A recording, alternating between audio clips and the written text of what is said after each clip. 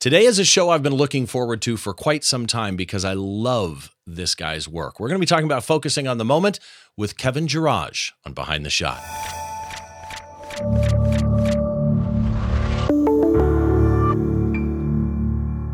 Hi, welcome to Behind the Shot. I'm Steve Brazill. This is the show where we try and get inside the mind of a great photographer by taking a closer look behind one of their shots from conception to completion, all those stories and challenges that happen in between. And today's guest is a Texas-based photographer whose work I absolutely love. I want to welcome to the show, Kevin Girage. Kevin, how are you? Doing great, Steve. Great to be here. It is so nice to meet you. I have looked through your portfolio now, I don't know, probably 3 or 4 times. I mean, I've lost a lot of time browsing through your website. And as I look through your shots, I do this with every guest, right? And I recommend people do this. If you find a photographer that you really love, go to their website and really browse their portfolio because you learn a lot about somebody's approach to their art by doing that. And there's something that sticks out to me when I look at your work. You're somebody that is successful in multiple genres, weddings, college sports, pro sports. So when somebody asks you, hey, Kevin, what do you do? How do you describe that to people? That's a great question. And yeah, I kind of started things out backwards. I actually was a portrait photographer first and then jumped into weddings and then into sports. Most people kind of do it the other way around. So when I'm asked now, I don't do as many weddings as much. Right now, I pretty much do a lot of pro and college sports, and then I still do a lot of portraits because portraits, believe it or not, is probably my first love. Interesting. Okay. Yeah, that actually is interesting. So do the portraits revolve around the sports or you do a separate portrait biz of just portrait clients? Yeah, I have both. I have separate portrait clients, but then what's great about it is when I started doing more and more pro and college sports, some of the clients that hired me for that also had needs in the portrait world to photograph athletes and do portraits of athletes. So it kind of lent itself to just fit in naturally. So I love doing portraits of athletes, and I do that quite a bit as well. So it's neat. You know, USA Today is one I know. They hired you to take portraits of members of various, U.S. Olympics teams. In fact, you've done a lot with USA Today, right? Correct. Actually, shooting most of my pro and college sports is through USA Today or Imagine right now. And then I also have the college football playoff contract on my own. I'm their official photographer for the national championship game every year. So that's those are kind of pretty much my action shooting clients, the biggest clients I have there. I mean, I have a few others, for leagues and things like that I'll shoot for. I also shoot for some stuff for Panini America, who makes trading cards. So I'm kind of all over the place on clientele, but yeah, that's pretty much the main ones. You know what I find interesting? I'm sitting here thinking to myself, he just glossed over the stuff that he's done for USA Today like it's nothing. You covered the Sochi Olympics, the Rio Olympics, the South Korea Olympics for USA Today. You've done Super Bowls, Final Fours, World Series. You mentioned national championship game being the official photographer for college football playoff national championships since it started, right? 2015, whatever. Correct. 2014. Yeah. Okay. Correct. This all leads to awards galore. Like you've got the one that stuck out to me is you won first place. This is recent, actually. 2022 World Sports Photography Awards, first place in the basketball category. That is correct. Yeah, it was funny because I woke up one morning to an email, and I don't enter many contests anymore. I used to enter a ton through, when I did portraits and weddings, through WPPI and PPA, I'm sure you've heard of. And so I haven't done too much in the sports, contest yet. And I was like, this sounds like a cool contest. Let me enter. And so I sent in a few images and then woke up to an email one morning a few weeks ago saying, congrats, you've won first place in the basketball, category. And I'm like, wow, out of the whole world. So it's pretty cool. I was pretty psyched about that one. That's one that'll make you jump out of your skin. And it's interesting it was basketball because when I was going back and forth as we were picking shots, my mind kept saying, his basketball work, man, his basketball work. I need to cover the basketball work. But then the shot we're going to cover today, which is not basketball, just jumped out at me. But your basketball work is fantastic. I'm curious, if you had to pick one, event, one sporting event, do you have a favorite to cover? Yeah, people all ask me, what is your favorite sport to cover? And honestly, it's probably between basketball and football is what I really love to do. I kind of grew up playing both of them. and watching both of them quite a bit. So if you pin me down, I'd probably say basketball, just because I just love everything about it, college and pro level. But both of those are pretty up there. You don't have to run as much or walk around as much shooting basketball as you do football too. Yeah, which is always there's icing on every cake. So here, I want to get into some general photo questions with you first, before we bring up the shot. What's the most difficult shoot you've ever had? And when you run into a difficult shoot, what is the key to success? Ooh, good question. Are we talking portraits? Are we talking games? What are we talking here? All of it. What do you want to know? All of it. Portrait shoots, I'll just go there first. Like, say I photograph an athlete. It's a lot different. Those of us that photograph portraits for a living usually have clients that pay you, and you have an hour and a half to deal with them, to work on what you want to do. If something changes, you fix it.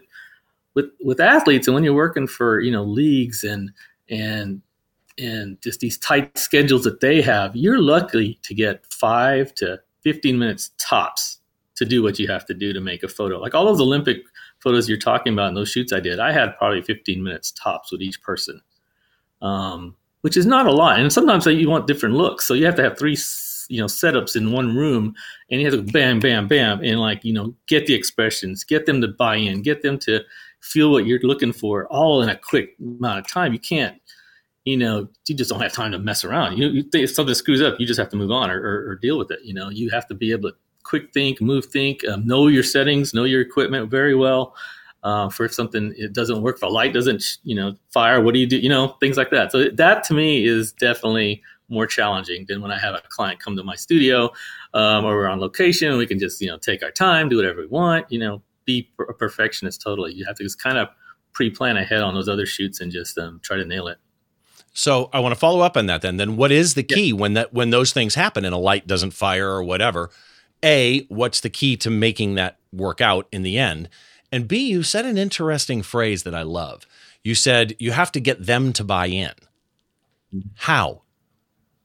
Okay, one of the things I always do, and I got this from shooting weddings and portraits, is you and I, know, or let me start over. Me as a photographer knows exactly what I have in my head as a vision for what I want.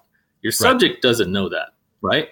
And so as a regular portrait, you can kind of take your time, show them, well, okay, I do the same thing with the athletes in mind. I will actually take a photo and then I'll actually show them on a camera or point out to them what I'm looking for. And when they see it with my dramatic lighting, then they're like, okay, I see what you're doing. Let me see if I can do this better. A great example was this. I recently did the NBA rookies this year. I did a portrait shoot for them in Las Vegas for Panini America. And we had a basketball rim in my area. And so I actually had them do a jump like they're going to dunk it, but do something really spectacular. Well, the guys couldn't reach the rim. I mean, it was pretty tall. Some of them could, but they didn't want to really expend too much energy because they don't want to hurt themselves. And I don't want them to hurt themselves doing a portrait. So I got them to go up kind of like in the middle and just kind of do it. And then they didn't understand. So I showed them the back of my camera, and then it still looked amazing because they're on their way up making a move as opposed to being all the way up. And then when I showed them how their legs could be spread and it looked like, you're Michael Jordan or someone just dramatic with a monster dunk, then they all bought in. They're like, oh yeah, I can do much better than that. Then they gave me what I needed. And so that's kind of how I like to share my vision with them. And I think it's important no matter what you photograph, share that vision so that your client understands, and then they're more apt to help you help you get better expressions and better poses. I want to talk about your portfolio more though, because something I did on your portfolio as I'm browsing through it is I noticed a technique I think that you use a lot. You use your shutter speed in amazingly fantastic ways. Like it's almost as though you use a shutter as a physical prop in the scene by dragging it or doing something. I'm thinking of, a baseball one where the arm is extremely blurred, but the face isn't. How do you see your shutter speed in relation to storytelling? Yeah, that's a great question. I've never been asked that before, but it's actually very true, because some of the shots I want to do, to be creative requires you to mess with the shutter speed. Like, for example, if I'm panning and I want to get a runner, let's say in any sport, baseball, let's just say baseball, and I want his head to be sharp, but everything else to be blurred out, I might probably shoot that at a 20th of a second, or even lower, and then have like a high aperture, probably, or low aperture, I guess that'd be f20 or something like that, and just kind of pan with that so everything's sharp in the face but not the body, and things like that. Or I could try the other way. If I want to get stop action altogether, I'll shoot a really high shutter speed, 1/4000th of a second or 5,000th of a second, whatever, just to freeze everything. If I'm using studio lights, I do the same thing. I will shoot at f16 at full power on my strobes to turn day into night. I do play around with that quite a bit. So that's really cool that you actually caught that or saw that. There's two shots in particular I'm thinking, and it's one of them is an overhead like down on football, and then one of them is a pitcher's arm that's really, really blurred.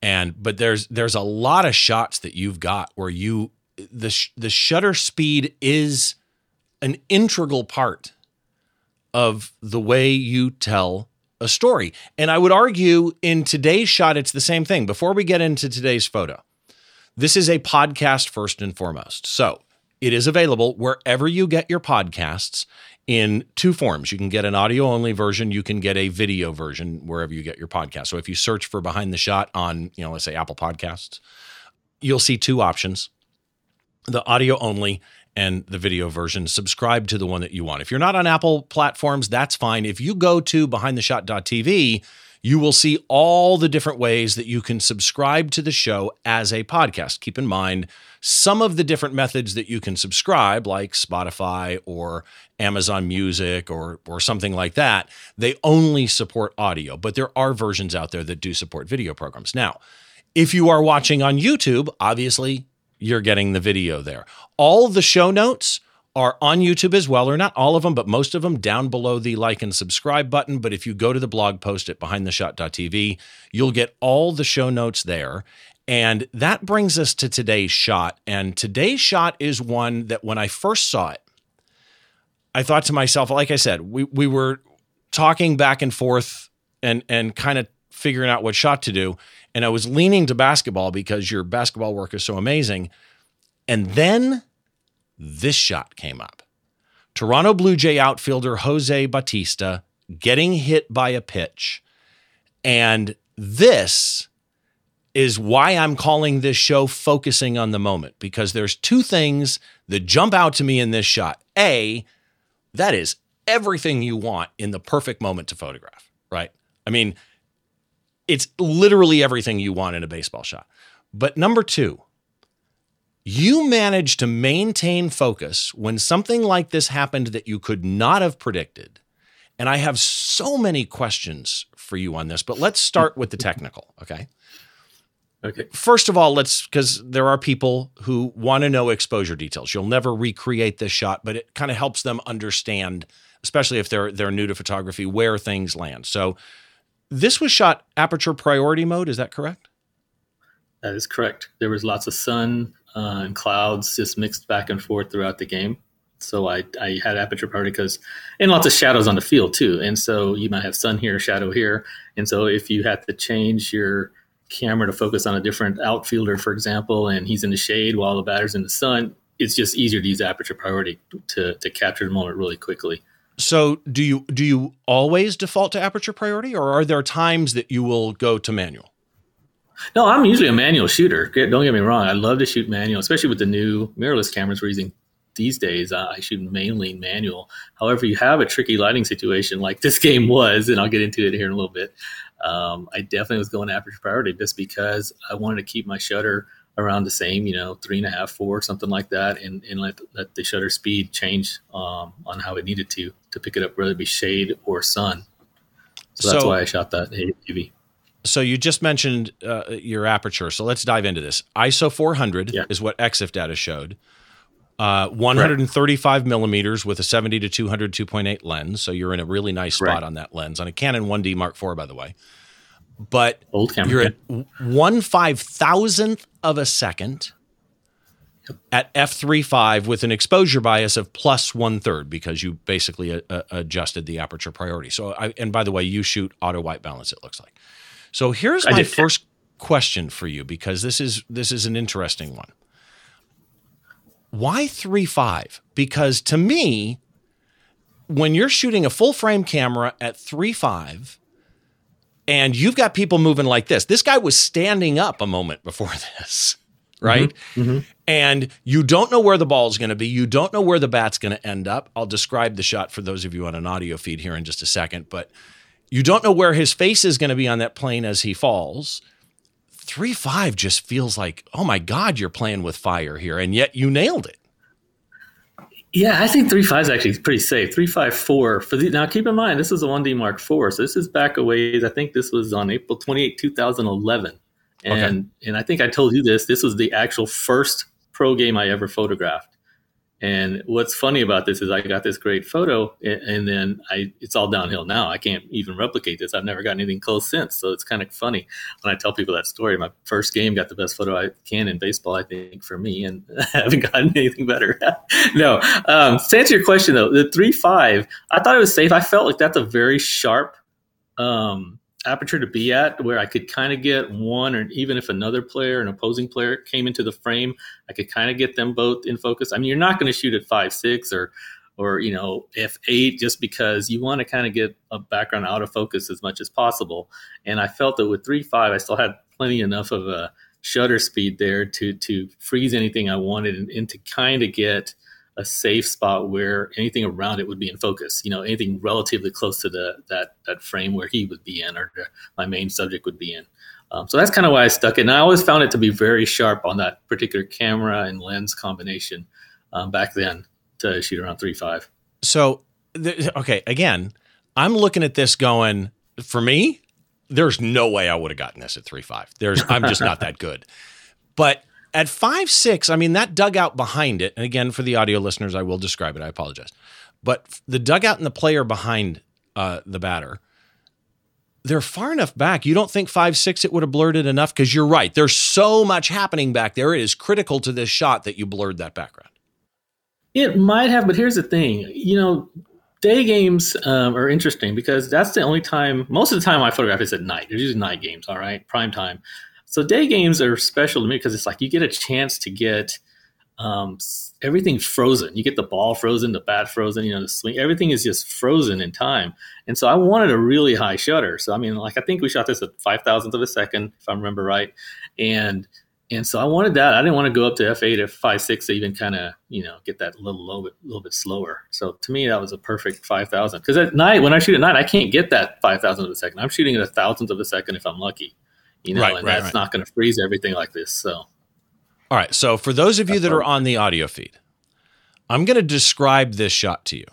And let me just tell you up front, you need to go to the website behindtheshot.tv to see it. And the reason is there is no way I can put into words. This is one of those shots that is got so much in it that there's no way I think I can really give you the feeling of how he was able to capture such a complex scene, not just moment, but scene, and yet maintain subject separation and all of those things that we love. So first of all, this right here, as I said earlier, is the moment you want to capture in baseball. Most people I know, I think, would have missed this. There are seasoned pros that would not have gotten this shot. It was your first pro game. Oh my God. Okay. Yeah. So it's a tight shot of a batter at home plate, but it is landscape orientation. And the batter is basically, for lack of a better phrase, laying down. I'll explain in a moment. Camera height is eye height for the guy that's laying down. So I would guess that you're in the dugout on the other side or something like that. Your camera is not 6 feet off the ground here, right? Correct. The background, I'll get to the player in a minute. The background shows the opposing dugout, or dugout opposite the photographer. The dugout is blurred. There are words on the dugout you can make out. You can see the crowd in the background, about 1-2 rows maybe of the crowd, again, perfectly blurred. There's a player standing there, or a manager, something to that effect, standing outside the dugout. You can see their eyes cut off the top of the head a little bit. Was intentional, I'm guessing, either in post-crop or in camera to not cut off the head. I love that. One of the things I actually also love is, to the right of the dugout, There's a square in the fence with a solid green piece of backing on it. And the end of the frame doesn't cut through the middle of that, but actually includes the post. Enough of the post that you can see that little square ends there, which I love, absolutely love that. The player just got hit by the ball. And this is where this just gets insane. The player has fallen backwards. His right foot is off the ground. His calf is on the ground, but his right foot is off, and you can see kicking dirt up, right? And the toes are pulled back like he just fell backwards. He's on the ground from that right foot all the way to the right hip, but from the right hip up, he's still off the ground. Like his head is leaning up, like think like you're laying in bed and you're sitting up. That's what he's doing, except he's going the other direction. His right elbow just off the ground, hand straight up in the air. His left leg is bent at the knee, straight up in the air, like his foot is pulled back. And his left arm is straight up on the bicep and the forearm coming over the top of his batting helmet. That could have been an accidental positioning when he fell. It also could be that he's blocking himself, because right above his head, completely horizontal, not being touched by anything in the world, is the bat, just floating in mid-space. I love this. And then to the left of the scene, away from the batter, and by the way, I should add, I don't know how the hell this happened. The batter is literally looking right at you, like right at it. It's fantastic. His face is completely recognizable. The entire batter is in focus, and to the camera left, so above his right shoulder, is the ball, and there's a puff of dirt, right? So you can see that ball just hit the dirt right there. Again, everything about this is just spot on. Did I miss anything? Actually, there's one thing, and it's my favorite part of this frame. You can actually read his name on the bat, the barrel of the bat. I mean, yes. Just think of how lucky that had to be, where the bat wasn't turned some other way. And I've never been able to see that before. And, literally you see the name, you can read it clear as day. And so, yeah, a lot of things had to come together. A lot of luck involved too. But yeah, it was something else. So let's do some background here on this shot. I want to know how you got this. So tell me the story of the shot. Where were you? What were you thinking? What was happening? And then we'll get into the technical details of how you maintained focus and all of that type of stuff. Share with us the little story of this. For sure. So first of all, like I mentioned, it was my first Major League Baseball game. So I was a nervous wreck. I didn't know where I was going. I didn't know where to be. I didn't know all the rules, all the etiquette. And so I was, before the game, talking to some other guys that were there, and they were really nice and helped me out and told me what I could and couldn't do. So I found this one well. Most stadiums have 4 wells that you can photograph in, and they're called inside and outside first base, inside, outside third base. And so this one would be inside first base because it's closer to home plate, and it's inside of first base. So that's where I was. And so it's a good spot to use, like a 7200, maybe a 2470 to get batters pretty up close at home plate. And so the story was, he was batting, obviously. And I mentioned earlier, as we were talking about exposure, the sun was going in and out. So that's why I was kind of shot this at aperture priority. I just wanted to make sure I had a high shutter speed to get any contact, whether he hit a home run, whether, anything that happened at the plate. Well, he happens to get hit, and I think he's just diving out of the way, and he literally just takes a full dive. I don't know how close. I don't remember how close the ball came to him, but as you can see, the ball actually bounced, and then just lucky that his bat flipped up like that. And like I said, he pointed right at me. Usually when they dive out of the way, they dive the other way. They won't dive towards me. They dive towards the third base side. So he happened to do that, and like I said, it just lined up perfectly and made a frame that I'm really proud of. I think, and again, no disrespect meant to those seasoned pros, but we all, in this type of live event photography where we don't have control and something happens in front of you instantaneously, and you're expecting he may hit a home run, and you may be thinking of a million other things that could be happening at that moment. Getting hit, bunting, hitting it to left field, hitting it to outfield, hitting a home run. There's a million things that could have happened. And so I think a lot of people would have misjudged or miscalculated or misanticipated this moment. In your head now, looking back, What was the key that made it possible that you nailed it? I think, and I also tell this to other aspiring photographers or sports photographers, you need to know the sport you're photographing. You need to know it in and out, what the subtleties are. And, I grew up watching sports, grew up watching baseball. I knew everything about baseball. I know a lot about baseball. I shouldn't say everything because rules change every day, or every year, I should say. But I knew that, once a guy gets hit, you want to stay on that. It's easy just to get, photograph the moment and stop shooting or look for something else. I wanted to kind of stay and follow the whole sequence there of what happened. And I made sure I stayed on him, and just, there was nothing else more important than a guy getting hit. Cause you never know. You always try to get the ball if it's up against a guy when he gets hit, like if, heaven forbid they get hit in the face or anywhere, you want to make sure you capture things like that. Well, same thing here. He just, this is the aftermath of it. So it'd be fun for me to actually go back and see the whole sequence. Cause I honestly have never done that. I should actually go back and see what the whole sequence was from that day to see what else I might have gotten in that. But yeah, so that's what I'd say. I'd just say staying with it and just kind of, having that high shutter speed and having shot at 3.5, I was confident it would be in focus and we'd get what we needed. I just kind of picked that one up because I thought it was the best frame just because, like I said, of all the things we talked about lining up. So, but being in focus again, you have a moving subject. 3.5 may be enough depth of field for when he was standing, but he could fall towards you. He could fall away from you, as you say. True, a lot of times they would have fallen towards third base. So let me ask you this question. You're a Canon shooter. At least you were then. Correct. I am. How were you set up focus-wise? So, and when I say focus-wise, I mean, do you use a single point? Do you use point expansion? Are you using zones? Canon, for those of you that shoot Sony or Panasonic or Olympus or Nikon or whatever it might be, most of the settings that exist in what I'm about to talk about do exist in other brands. You can go watch my Canon autofocus that I did with Rudy Winston of Canon. But Canon has what I call presets for a lot of these settings that all manufacturers tend to have in one way or another. They're called cases. And in those days, you had cases 1 through 5. You also have an auto case now. What case do you exist on or live on? What focus pattern, AF pattern do you use? And are you a back button focus person or not?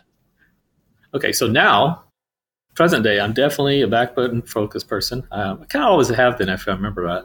Yeah, I've always been, and I always kind of shoot sports depending cases depending on the sport. Usually I'm around 3 or 4 are the ones I like to use the most.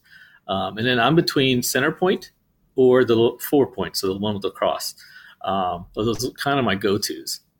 I played around actually in a game this weekend with the zone focus, which is kind of flexible zone on the new R3, and that's kind of fun to play with as well. I'm still learning my R3. I just had it, not that long ago, so it's a lot to learn. It's my first mirrorless, so I've been going through doing a lot of experimentation with that, but I love it to death. This shot that we're talking about was shot, like I said, on a Mark IV, so that's I don't even think they had cases back then, if I remember right. I might be wrong, but I can't remember. I think they did, because I was probably shooting I don't think I ever used 5D Mark III then, which did. But it's interesting you say 3 or 4, because I live generally on case 4 for what I shoot. And 3 or 4 are probably what I would pick as well for that. But and then of course, yes, I'm back button focus as well. I absolutely love back button focus. It's interesting that you're using the 4-point expansion. I use the 8-point expansion, or if you include the middle point, 9-point expansion. The R3, since you brought that up, are you using mechanical shutter or are you using electronic shutter? I use electronic shutter. Yeah. Like I said, it was my first mirrorless. So I want to kind of learn it as I go. And honestly, I think I'm learning something new every day with it. But I just absolutely love it. Yeah. I use electronic shutter. I use silent mode. I use subject tracking, all those things I'm playing around that I've never had before on any other model. So it's really opened up a world of things I can do. If you're shooting golf, you can shoot the whole swing in silent mode. You could never do that before. Right. Just the press conferences, you can be totally silent. No one knows you're there. It's great. No one's staring at you. It's just things you can get away with getting photos you would never be able to get before. So I'm absolutely in love with it. Is there any other key part to tracking him as he fell back in those days? Back in those days, I was simply just center focused. I remember probably. And you just panned as he fell. You just followed him. Exactly. I just followed as he fell. And I'm at 135, so I've got quite a bit in the frame, and I was able to crop it in a little bit.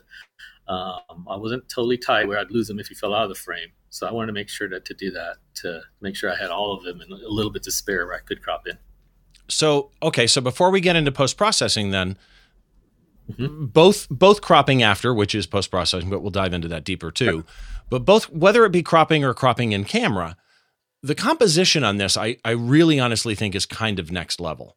The crop fits so well, where the guy in the background lands, where that panel on the right ends at a post, the fact that I can see a full row of spectators, where the bat lands on the left rule of thirds, his head is on the left rule of thirds, his knee is on the right rule. There's so much composition wise in here that I hate the word right, but you know what I mean. That is just exactly what I want, what I personally want in a picture. What were you thinking composition wise as you were shooting this? As I was shooting, I'm just trying to get, you're not really thinking about exactly how I'd line it up afterwards in post or when I cropped it. I'm just trying to make sure I got the moment. That's what I'm thinking in my head. I was like, did I get that? I hope I got that, because that would look pretty cool. And so I did. So then afterwards, I'm obviously thinking about those things like you're mentioning, the rule of thirds, where to place how tight I wanted to crop it or how loose I wanted to crop it. So there's that. And, in post-processing, it's a little different if I have portrait clients versus shooting editorial for USA Today, is in this example, because you're not allowed to do too much in post-processing. So you're only allowed to really mess with exposure a little bit, maybe tone it just a little bit, white balance, nothing crazy, and then crop it. That's it. Anything else is deemed, you can't do that. A lot of people ask me when they see excuse me, I apologize for interrupting you, but when you say tone it, you are allowed to color correct, right? White balance, color correct. You can color correct, but you can't just go crazy on, like some people do some really wild Instagram filter looking things. Right. You can't really do that. They want it to see as natural as possible. So yeah. It's photojournalistic integrity. Exactly. That's exactly what it is. So I don't ever want to do too much in post. And like I said, some people, there's a little yellow mark you could see to the I guess camera right of the third base coach there hanging out. And people are like, why don't you just Photoshop that out? Well, like you said, it's photojournalistic integrity. You can't touch that. So I left it alone. That's the way it happened. Whatever reflection I did. Yeah. What's interesting to me is, and I defer to my buddy David Bergman on this, because David is of the same mindset, even though with what we shoot, it's kind of both, right? So when I shoot a concert, my photos may be used in a journalistic way, but they may also be used by the management as a marketing tool or by the venue as a marketing tool.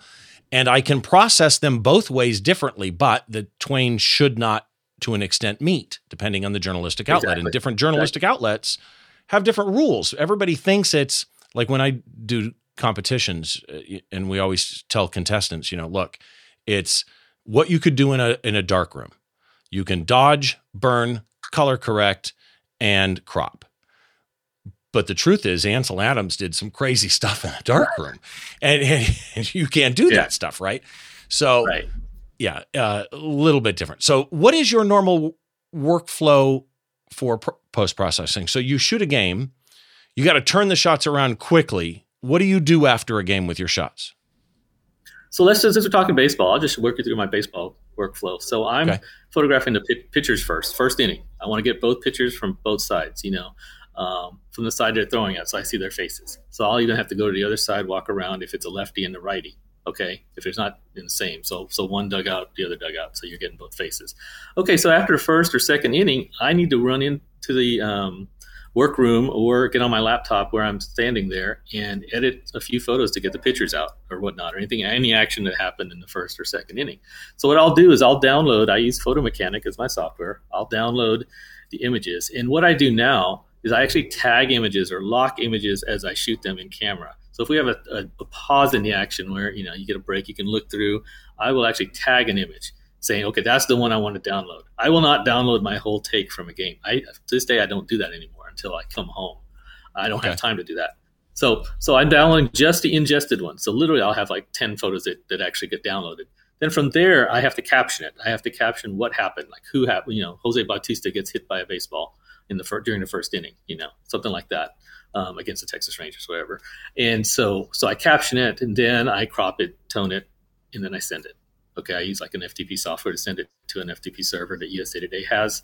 We send it that way, and then that's how you get it moving. So you do probably 2 or 3 transmissions a game. It's not just shooting the whole time. Like people are like, oh, you're just here. So you don't just turn them in at the end. You turn them in throughout. When you tone, what are you using? Lightroom or Photoshop or? It's funny. I've never used Lightroom, but I use Camera Raw and Photoshop. I just kind of same that way. So pretty similar. But so yeah, I just do just kind of auto tone sometimes if I need to, or auto contrast, things like that, and crop it, and then rename. I'll rename it obviously to the standards they need for their website, and then I'll send it. So yeah, it's pretty.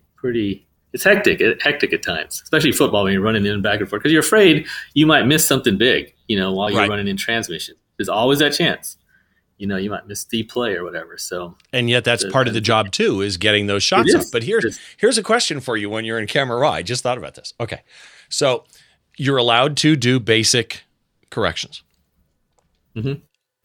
I've had people argue, and I have argued, depending on the use model, right? Because that's really what it all comes down to is the use model.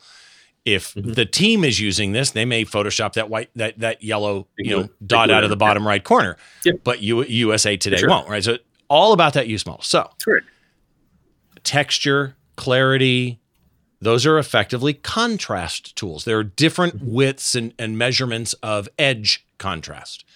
Do you ever use those, or are those forbidden to you?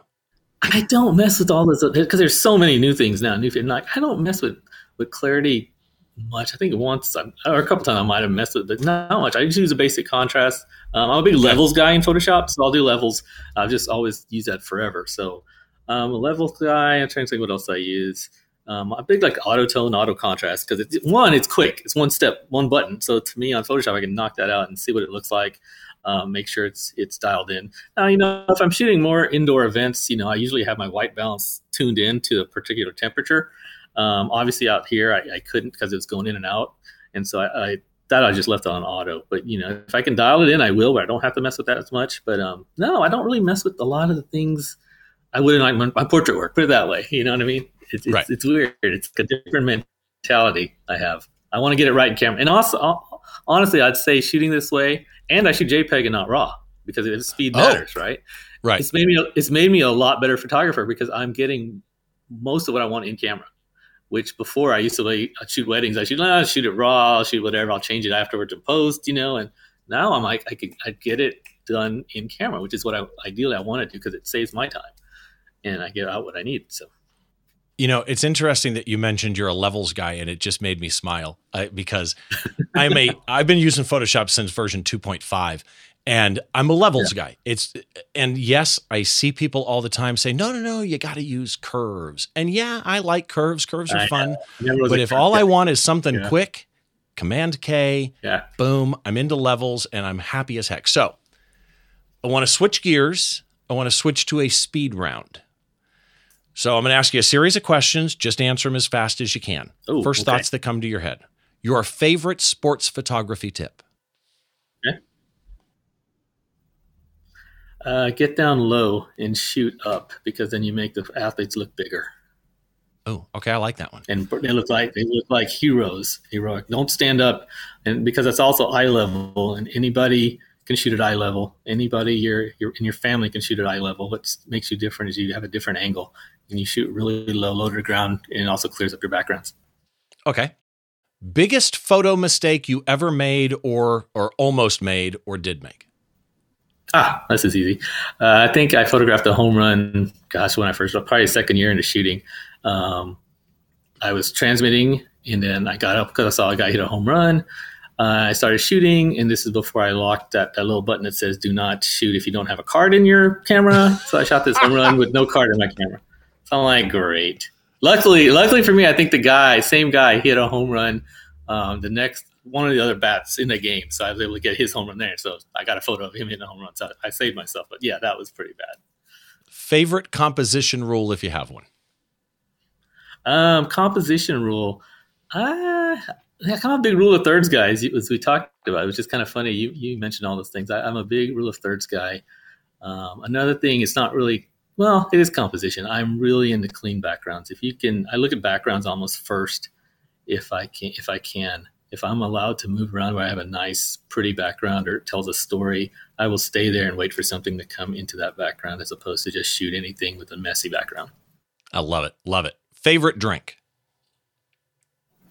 Gosh, I'm not an alcoholic drinker, so I'd probably say just Diet Coke. Ooh, It's kind of boring. I know, like boring. that. Huh. Yeah, there you go. Diet Coke, baby. Favorite band or singer? Oh gosh, that's a tough one. I love Coldplay. I love Pearl Jam. Old School Journey. I did like the Foo Fighters. I'm all over the place. Foo Fighters are great live. Journey, I was lucky enough to see Journey with Steve Perry at the Forum in Los Angeles. Me too. 1978, I think it was, with Thin Lizzy, I think it was opening. It was such a great show. Oh, wow. My first concert was Def Leppard, by the way, so I like Def Leppard too. First concert I ever photographed, actually, was Def Leppard. Def Leppard and Heart. No way. Yeah. Def Leppard and who? Heart.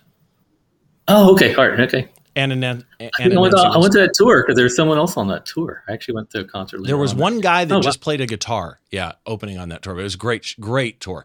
So, last question. Is there a photographer out there that you think more people should be following? Oh, gosh, there's lots of photographers out there. It's hard to name just one. And man, that you stumped me there, man. There's so many. I wouldn't be doing others justice if I didn't name just one. Mm-hmm. And there's a lot of young kids coming up. A lot of creativity I'm seeing. That's what's really exciting these days with all the new technology. There's a lot of up and comers are really real creative and they're showing it. So I love seeing all the young kids coming up and just showing new stuff and trying new things. I really love the originality that a lot of these guys are doing and showing. And so making us kind of, step up our game and always be creative. In fact, that's one thing I've always done. I've tried to get a different type of photo at every single event I shoot, or even a portrait session, try to get something different. Another thing is just like, I know I'm changing this a little bit. I'm just thinking of all these thoughts. It's like if I have 3 photographers in one area and we're all in one area, I will move to another area because I don't want to get the same photo everyone else is going to get. I'm always trying to be a little bit different to stand out. And sometimes it'll burn you. You don't get the safe shot, but sometimes something else, sports is unpredictable. Things can happen and you'll get something that no one else gets. And that's what puts you over the top. I love it. Love it. If people want to connect with you, Kevin, where can they go? What's your website and what's your Instagram socials, et cetera? Sure. The website is just w.kjimages.com. And on social, both Instagram and Twitter, I'm at Kevin George on both. Okay, perfect. And so that everybody knows, all the links for Kevin anywhere you want to find him, those are at the blog post at behindtheshot.tv. And again, they are on YouTube down below the like and subscribe buttons. Kevin, thank you so much for doing this, man. I really, really appreciate it. And I also want to tell everybody before we close out here, you got to go look at his portfolio and you'll see what I mean about those dragged shutter images. They are so good. Kevin George, thank you so much, man.